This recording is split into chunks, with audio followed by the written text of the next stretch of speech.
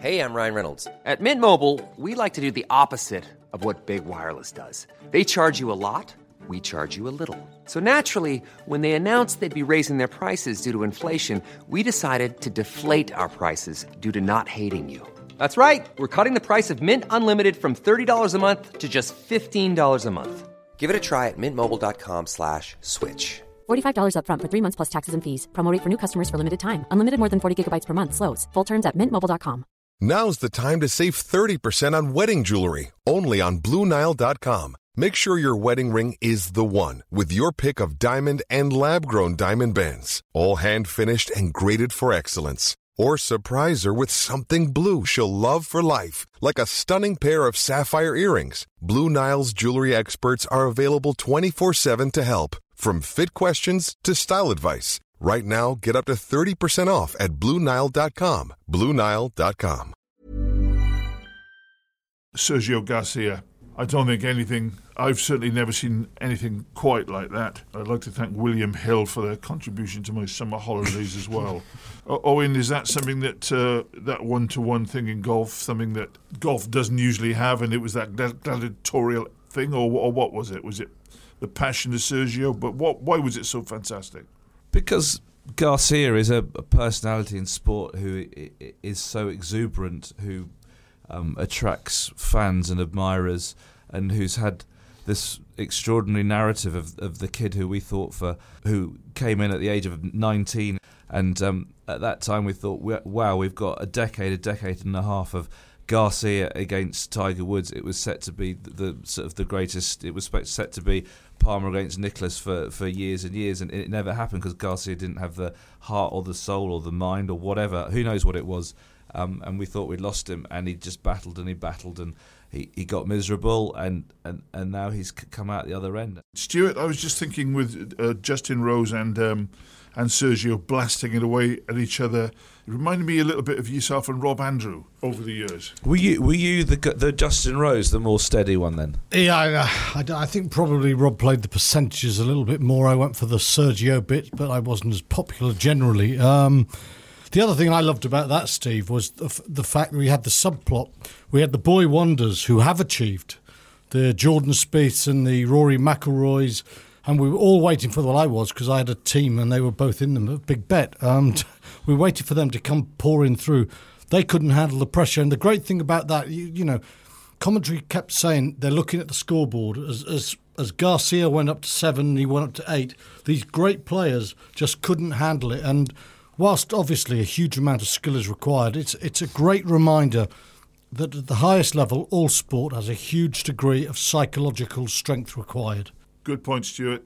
Adam, you love your golf. What did you make of it? I thought it was brilliant, but first, just like to pay tribute to Justin Rose. I thought he showed himself to be a real class act in that. I mean, Sergio was a hugely popular winner. A lot of the players were tweeting, go on Sergio and all that, but they weren't in any way denigrating Rose, but I thought he showed a lot of class. Are we doing golf the whole way through? Hello, everybody.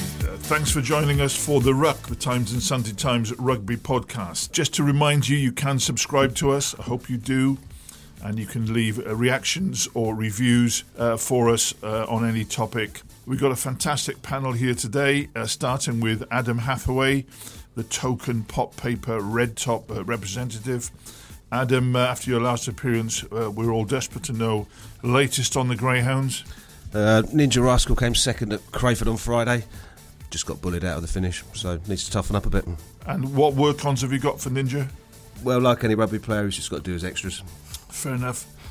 Stuart Barnes is with us today. Barnes has been away at Swansea. Oh, sorry, it sounds like he's been on Mars. He's been down to Swansea, where Leinster sneaked in, and also Owen Slot. Owen and I just been talking about what a fine tranche of rugby we saw on the weekend. While we're here, we just should say best wishes to Brian Moore, one of our rivals in Pod Wars, who's recovering from a heart attack. Hope it's a rapid and complete recovery. First of all, we're going to discuss Aviva Premiership. Then Stuart is going to give us his views on the Guinness Pro 12. But what we have had this weekend is the record for attendances for one season, for one series, and by quite a number of people. Obviously, Owen, Adam and I loved the experience at Bath and Leicester on Saturday at Twickenham. Thought it was magnificent to get 61,000 people there, most of them dressed in blue, a long way from Bath. Was just fantastic. The atmosphere was tremendous. We may not all like the ranting and roaring, but it was good. Also a great game. One Misery Guts didn't quite see it like that. If you see the Times, it almost drips with Barnes's distaste for the whole thing. There was only 61,000 there after all. Misery Guts, what have you got to say for yourself? I thought it was a wonderful sort of nostalgic trip back in time to the days when Bath left Leicester was a final at Twickenham, and everyone knew the pecking order in the club game. Bath first, Leicester, and then there was no one else really. And to me, my view was it was a wonderful event off the field, but I felt to a certain extent we got carried away with the off the field sort of extravaganza on it, and I felt brilliant as someone like Faletau played. Leaving a leaden-footed Leicester team for dead doesn't mean you're a British and Irish Lion. And whilst I think he is, I just felt that sort of summed up for me the fact that the game itself had nothing to do with the quality of the occasion. And great getting 61,000 there, and it worked out for Bath because they got the win. But, you know, I still think the most important thing about rugby is what happens on the pitch, and sometimes we get a bit carried away. If we got canned booze to bring in here, producer, can we have some canned sort of noise? Yeah, exactly. Why here we go now.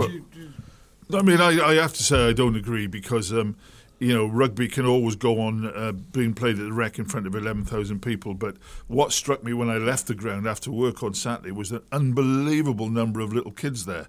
All wearing blue and white and black, and rugby is going to go down off the field if they can't pay the bills, and Steve, they can't attract more people. All I said was I didn't think it was a great game. I said it was a good occasion. It's fine. But we all said it wasn't a great game. I mean, the thing is, it wasn't a great game for 60 minutes, but then it took off into the stratosphere because there was suddenly tries from nowhere. So look, it wasn't a great game, no doubt about it. But I actually thought it was. We're partly teasing you because some of us don't like the ranting and roaring and Bath fans being told to clap their own team, etc. But it felt like something to me anyway. I actually bought a ticket. I paid some money into the coffers of Bruce Craig for that privilege on Saturday, and the atmosphere was fantastic. I bought a Banahan Bap. These are experiences you don't normally have in the press box. If I'd have known there was a Banahan Bap, I wouldn't have had any criticism. What was in the Bap? Pork and stuffing. I don't know why it was called a Banahan Bap. They could have called it a pork bat. But anyway, I was out there with the people. Matt Tamua sat behind me. It was a brilliant occasion, but it was a relief when the game kicked off to get a bit of peace and quiet because that bloke was just screaming and ranting, and there's just no need for it. No, I agree, but. I didn't think. I thought he was terrible. The rest of it was all right. But look, you've got to get more people into the game. And let's be fair. You could look out the back of the Twickenham through the press box window, where there was 61,000 in front of you, and there was 71,000 in the stadium that you could see with the naked eye from where we were standing. If we can join in with the misery, there was nothing worse than the stadium announcer at Twickenham during the World Cup. I mean, we've got to agree. We can all agree on that. I'm with any miserabilist in the world on that one. Oh, he was absolutely abysmal, but he didn't realise how abysmal he was. We're not talking about John Taylor now, who was quite mellifluous. We were talking about that ranting bloke who was doing the interviews. He was an ex-something, wasn't he? He's he was was an ex-interviewer. Yeah, he was. Yeah. He was an ex-talent. The voice of God. Yeah, he's voice of God, yeah. That was before the tournament as well. Let's just look in a little bit more detail because started off, I thought, with Sale for a team placed in 9th or 10th position, playing extremely well on Friday night, and have definitely some players which, if they keep hold of, the likes of Haley, James, these guys, can be really something if they can keep hold of them. Anyone else got a view on Sale? Because I thought it was a terrific game. I think they're developing very well. If they get a front five, they've got a back line next year who will take them a few places. Yeah, I agree with that. I think Eddie Jones was up at the Sale training ground last week, probably having a look at people like Haley to take to Argentina, and Sale have also got to play Leicester and Bath in the last 3 rounds, so they could have a big say on the 4th place. Okay. Do you think Eddie would look at those Curry boys for that Argentina tour? Because he said he might take 2 or 3 of the under-20s to Argentina. You presume that one of them is Zach Mercer from Bath, and I'm not sure the other 2 would be. He's name-checked Mercer already. I reckon they've probably got a shout. They're highly rated, aren't they? Okay. Saracens would put Harlequins away. John Kingston said not by as much as the score suggests, but it seemed to me that they were pretty well in control.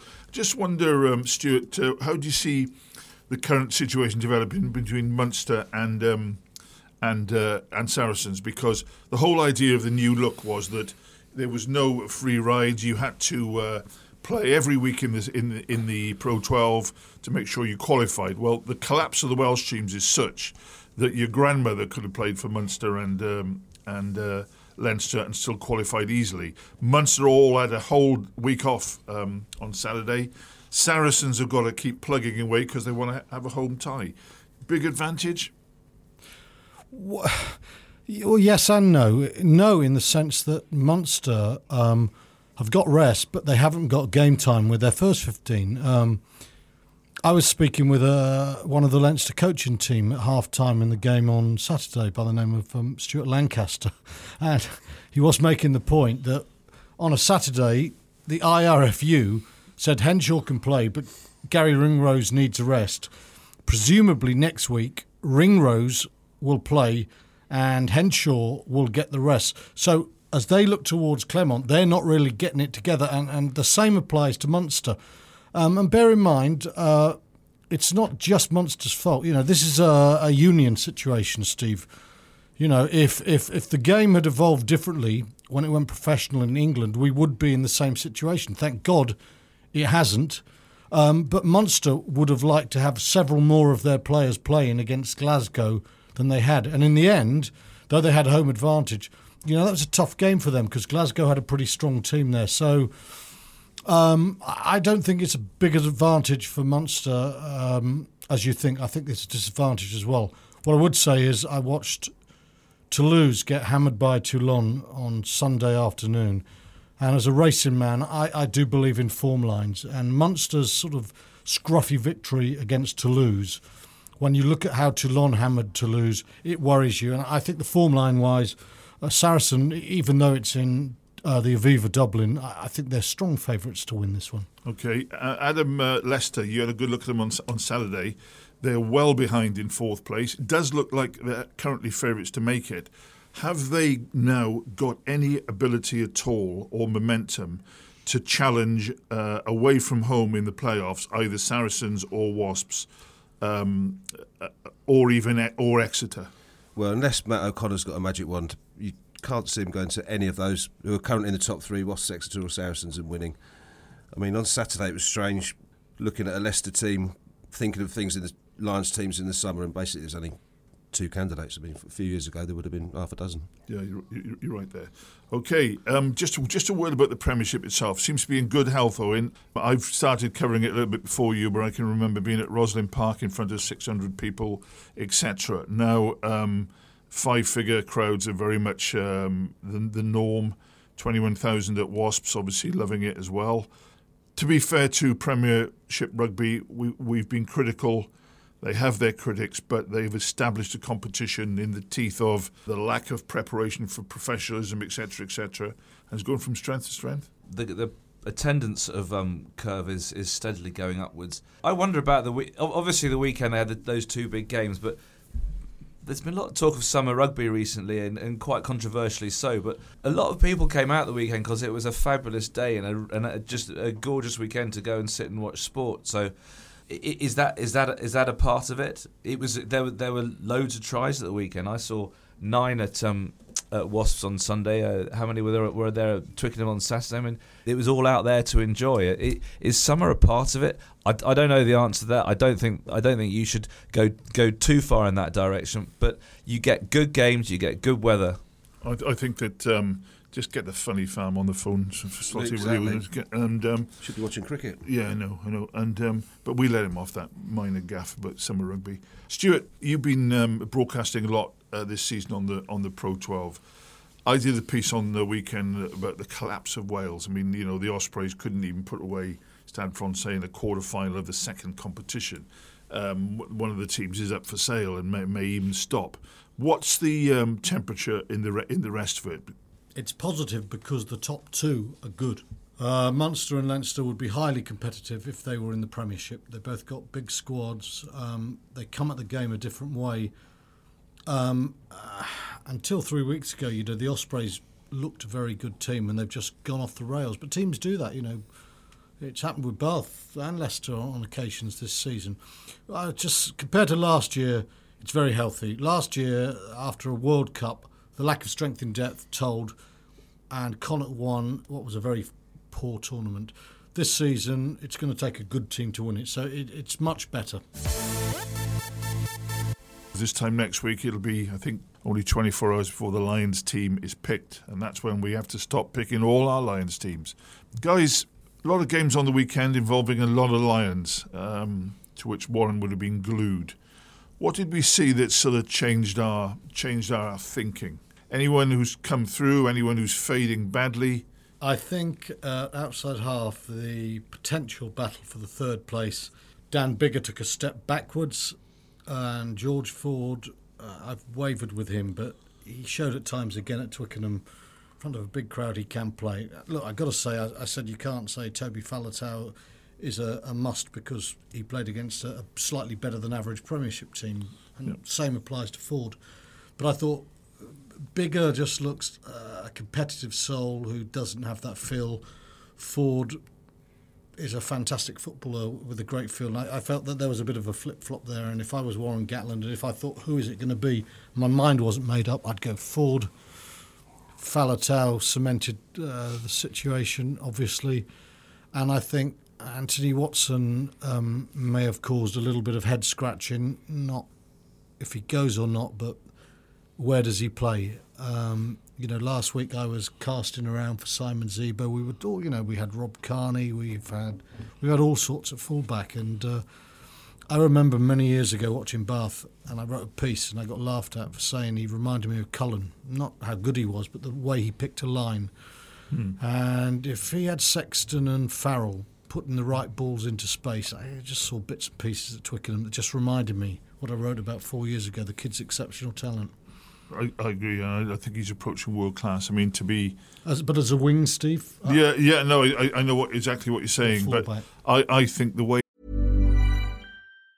Life is full of awesome what-ifs, and some not so much, like unexpected medical costs. That's why United Healthcare provides Health Protector Guard fixed indemnity insurance plans to supplement your primary plan and help manage out-of-pocket costs. Learn more at uh1.com. Hey, I'm Ryan Reynolds. At Mint Mobile, we like to do the opposite of what Big Wireless does. They charge you a lot, we charge you a little. So naturally, when they announced they'd be raising their prices due to inflation, we decided to deflate our prices due to not hating you. That's right. We're cutting the price of Mint Unlimited from $30 a month to just $15 a month. Give it a try at mintmobile.com/switch. $45 up front for 3 months plus taxes and fees. Promo rate for new customers for limited time. Unlimited more than 40 gigabytes per month. Slows full terms at mintmobile.com. Many of us have those stubborn pounds that seem impossible to lose, no matter how good we eat or how hard we work out. My solution is PlushCare. PlushCare is a leading telehealth provider with doctors who are there for you day and night to partner with you in your weight loss journey. They can prescribe FDA-approved weight loss medications like Wegovy and Zepbound for those who qualify. Plus, they accept most insurance plans. To get started, visit plushcare.com/weightloss. That's plushcare.com/weightloss. The way he appeared on the left wing to take that lovely pass from Banahan suggests he's coming into his own and can play fullback. Anthony Watson, Slotty, can he play 15? Yeah, I think he can. For me, it's a bit mental with Anthony Watson, or a confidence thing. He came into the England squad later than Jack Nowell for that very reason. That Nowell has this sort of I can take on the world. I'm not scared of anything sort of confidence, and Watson didn't have that. He needed time to feel that he belonged in the England squad, and that would be the same for a Lions experience. He might come in slightly timid and would need to find his feet. So probably would play a wing rather than fullback. I think we all agree that eventually he or Elliot Daly will be the England fullback. I think probably Watson actually, but I think he could well be a Test wing. Okay, who have you seen? Well, I spoke to Watson after the game on Saturday, and he was very keen to say that he loved playing fullback for Bath, basically because the other players they had in their back three. Then we asked him, has it been discussed at England level, and whether he was telling the truth or not. He said no, but obviously Eddie's got him in mind as a 15 of the future. Sure. Okay. Who else have you seen? Well, Faletau was obviously one who proved his fitness, if nothing else, because we know he's a world-class player. I just want to bring up a point that Barnsley wrote in the paper on Friday and wonder whether Ben Youngs is slipping down the pecking order with Wigglesworth coming up the rails. Stuart? Well, I think if you finally came on board the Wigglesworth bandwagon after an absence of 25 years, but not quite. I gave him man of the match against France, Steve, on his debut. That was a Sky game. Sorry. Got it right. The premise of my argument is only age is keeping him out of the England team. He's by far the best scrum half in the Premiership. 12 clubs. Forget about English or not. He's the best. Yeah. So if it wasn't an age issue, he'd be playing for England. If he was playing for England, you can imagine that he'd be playing quite well. If he was playing quite well for England, we would be talking about him for the Lions. Ergo, I think he's got every reason to be considered. And this stuff about there's enough good rugby in the Six Nations to look elsewhere is palpable nonsense. I mean, you open your mind, you don't close it. But until recently, until Saracens' game started expanding more this season than before, we hadn't seen him do much with the ball in hand and challenge players himself. No, I'm sorry, but if you look at that great Sale team in 2006, one of the reasons Farrell looks so good is that Wigglesworth people don't say he passes brilliantly. It's the most important thing, more important than box kicking, everything, because you have no back play if you can't pass. Wigglesworth has always been a very good passer. Ben Youngs, in contrast, is a poor one, and I think he's a sort of bloke who makes a 10 look good without us. Sometimes we forget because we see the 10 doing the fancy I things. get that. I agree with that. It's just that the bits that Youngs and Kerr sometimes do, I'm not arguing for their inclusion in the lines ahead of him, but the idea that Wigglesworth is the ultimate 9 all of a sudden, I don't think he's proved that enough yet. I think he has. I mean, the other day I just thought he was absolutely magnificent. He was electric. He was the engine that kept the whole thing ticking. And I've been supporter of Richard since 2007. I just think he's the ideal man. I mean, Ben Youngs was trying desperately to prompt someone through the gap on Saturday, never succeeded. And to me, if we say that Conor Murray and Rhys Webb are going to be the starters, well, I mean, Ben Youngs is really someone in roughly their style, and I think they really should look at either Wigglesworth or Gareth Davis to give them an extra match-busting option. But I think Wigglesworth is at the towering peak of his game. I don't think he's ever been so good. Also, are we really going to see a all singing, all dancing Lions team in every match? I mean, can you imagine Wigglesworth in the rain in New Zealand at midweek game and fists are flying? He'd be great. During the Wasps Saints game, in those periods where Wasps weren't giving the ball away or someone wasn't scoring a try, I kept the binoculars trained a bit on the England captain.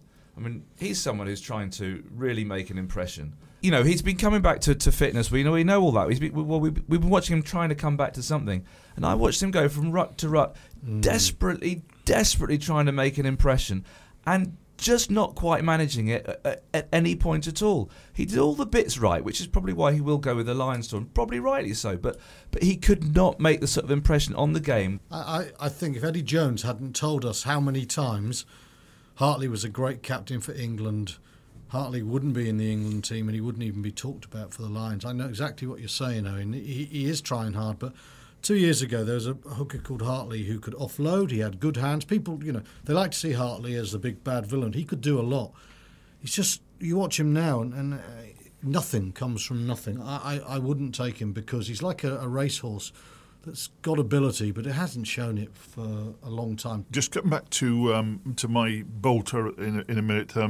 Just another observation on Watson. They have Anthony Watson and Liam Williams there, who can both play 15. So it's one of those things you could just see, give him a game earlier on at 15 and see how it goes, I think.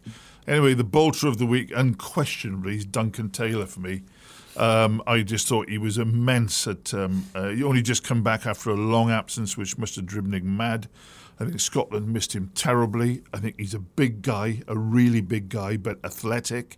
I think he's got hands. I think he can shift off line. And I just thought he was extraordinarily good at Wembley on Saturday. I've heard not quite so effusive reports of Robbie Henshaw. I don't think he's playing well at all for Leinster. And I think Taylor can play 12 or 13. And I'd be very, very disappointed if Warren's not got his microscope on Duncan Taylor. Are they going to go the big ball carrier? I mean, it wouldn't surprise me in the end. Gatland's not averse to the odd big ball carrier, is he? I wouldn't be surprised if Jamie Roberts gets picked. Yeah, neither would I. Neither would I. The Lions is still a real open book. It's not settled. I remember in 2013 we knew almost all of them by now, but at the moment still very, very fluid. OK, we're now going to go down south. Recently, we've heard two sides of Super Rugby. Apparently, some of the New Zealand teams are playing some great stuff. There's something on YouTube and online of what's meant to be the best try ever scored from last weekend's games. If you look at it, there's about 11 missed tackles in it, which slightly debases it for me. But fair play. What you do as a consenting adult in your own time is fine with Super Rugby. Also, a part of it seems to be dying a death. One team, either the Melbourne Rebels or the Western Force, both announced some such great fanfare some time ago. One of them's going to go. Two South African teams are going to go. Japanese teams held on by the skin of its teeth. Stuart, you still watch that stuff in your spare time, even though you don't admit it. What's happening with Super Rugby? Has it got too bloated and the bubble's now been pricked? Yeah, in an attempt to make the pool so wide, they've lost all depth, and it's a big problem. I mean, I wouldn't say it's dying a death, Steve. What I would say is that the expansion was too great. They stretched themselves. Australia has never had the depth of union talent for 5 teams. Australia has always done brilliantly, and we've always said, considering how few players they are. Now, they've tried to go to Perth to move it to Western Australia, and obviously Melbourne as the second city. It hasn't worked there because rules is so strong. And I think from an Australian point of view, the best thing that could happen for Michael Checker and Australian rugby would be to lose one, to have one less team and to have more strength. My big worry is South Africa, and that's a real disappointment. It's all to do, I think, with the politics of what's going on there. South Africa should be able to have 5 teams. South Africa is traditionally one of the 2 great rugby nations. And to say they are in the same boat as the Aussies and can only manage 4, well, I think that's an indictment on where South Africa is at the moment. As for the others, Argentina is always going to take time, even more so with the Sunwolves. Start of this talk, we're talking about, isn't it wonderful? We're getting 61,000 there. We're talking about the commercial viability of Premiership.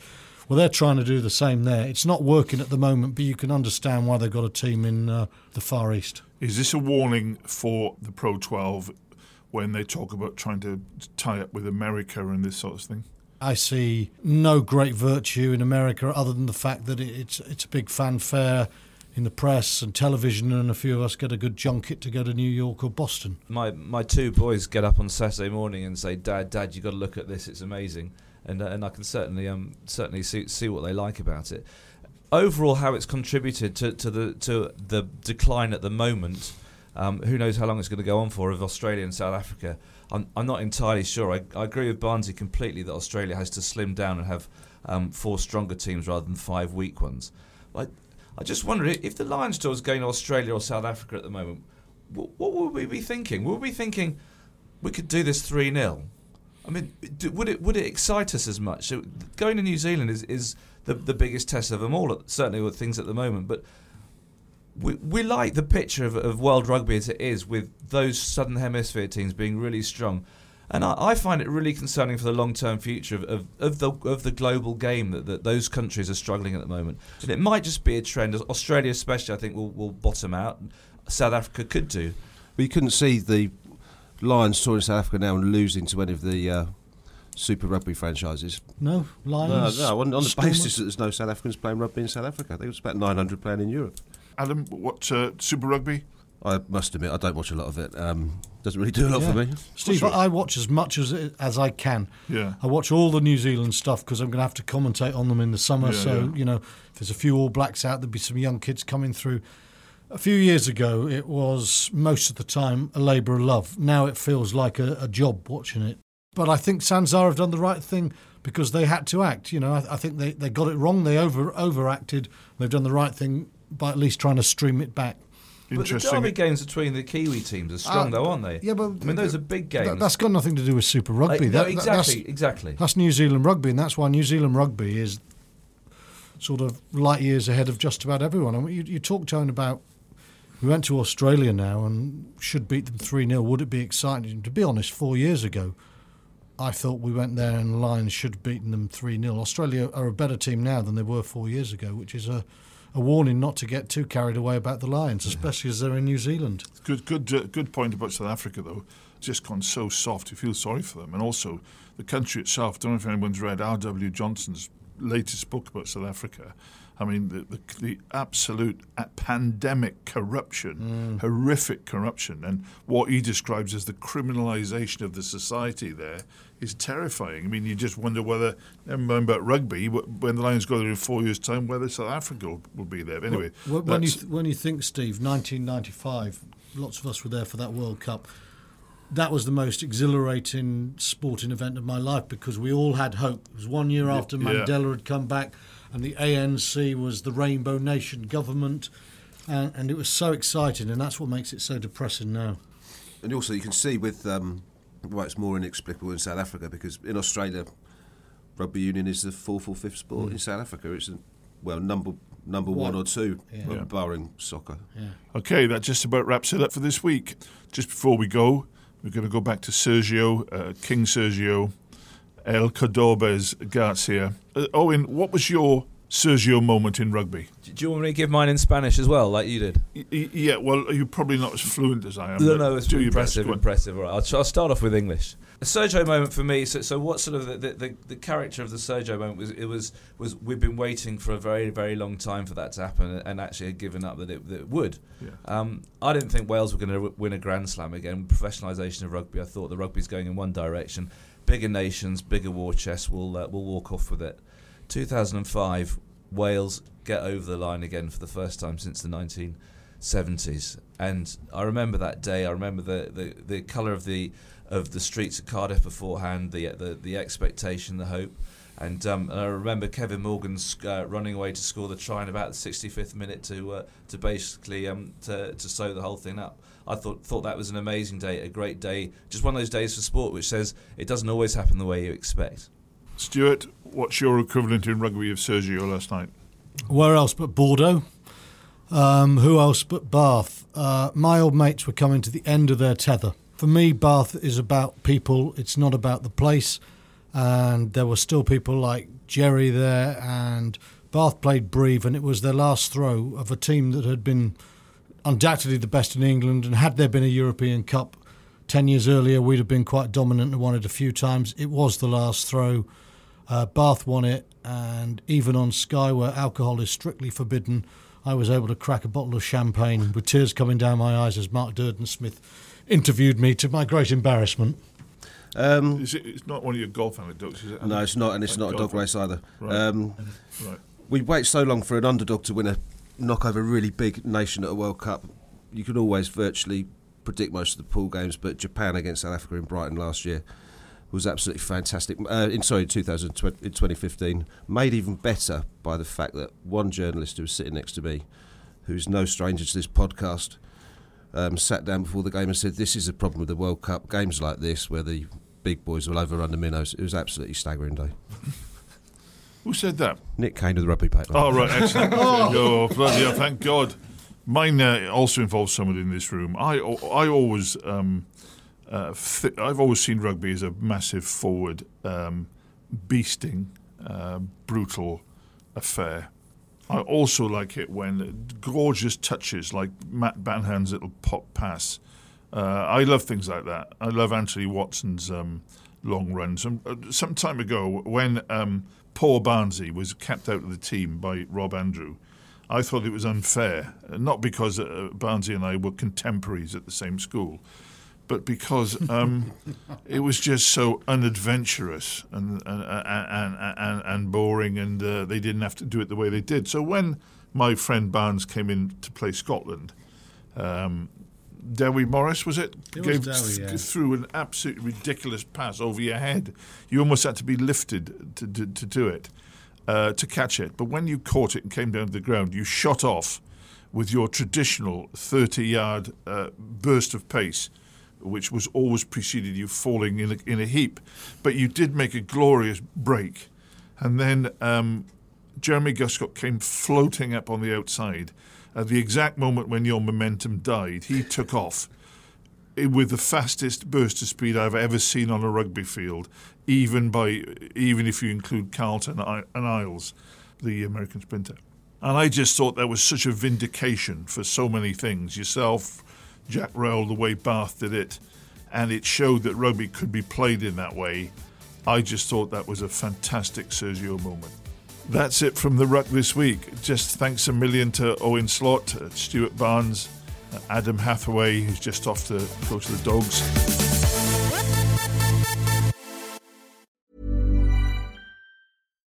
Your History is a new podcast brought to you from The Times, and it brings together the real-life stories from our obituaries desk, which have been published for over a century. In this brand new show, we build on this legacy and explore the endlessly fascinating lives who have enriched and informed our own. Join me and our sponsor, Ancestry, as we journey through your history.